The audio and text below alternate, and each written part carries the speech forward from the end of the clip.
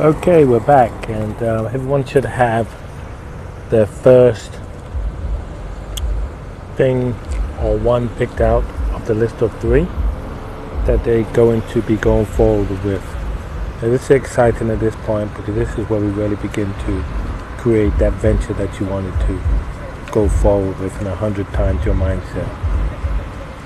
So, in the beginning of the podcast, I actually have a sheet of paper because we're going to have to do something that's really mystical, and most people don't like to hear this word, but we're going to have to create a business plan.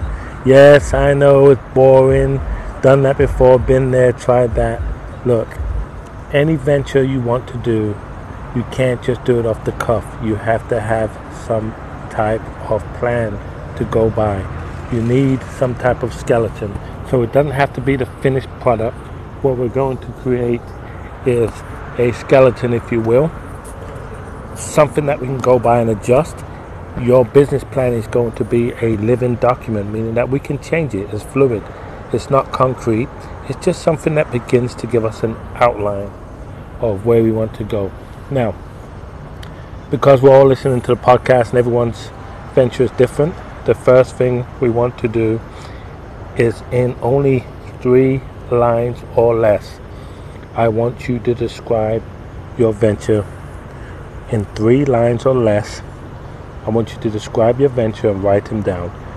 Doesn't have to be grammatically correct. I just want you to be able to do this. If I walked up to you and we met each other and we were going into an elevator and we're on the 1st floor and we was going to take it up to the 10th floor. You stepped in and told me, we introduced ourselves, said hello, and you said, hey, I've got a new venture, can I tell you about it?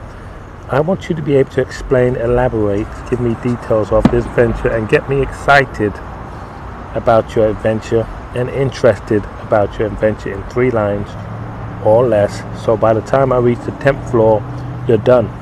And the only thing you need to do is give me contact details. So that's what the idea of the 3 lines is all about. When you've done that, I want you to do something else. But I'll get back to that in just a minute here.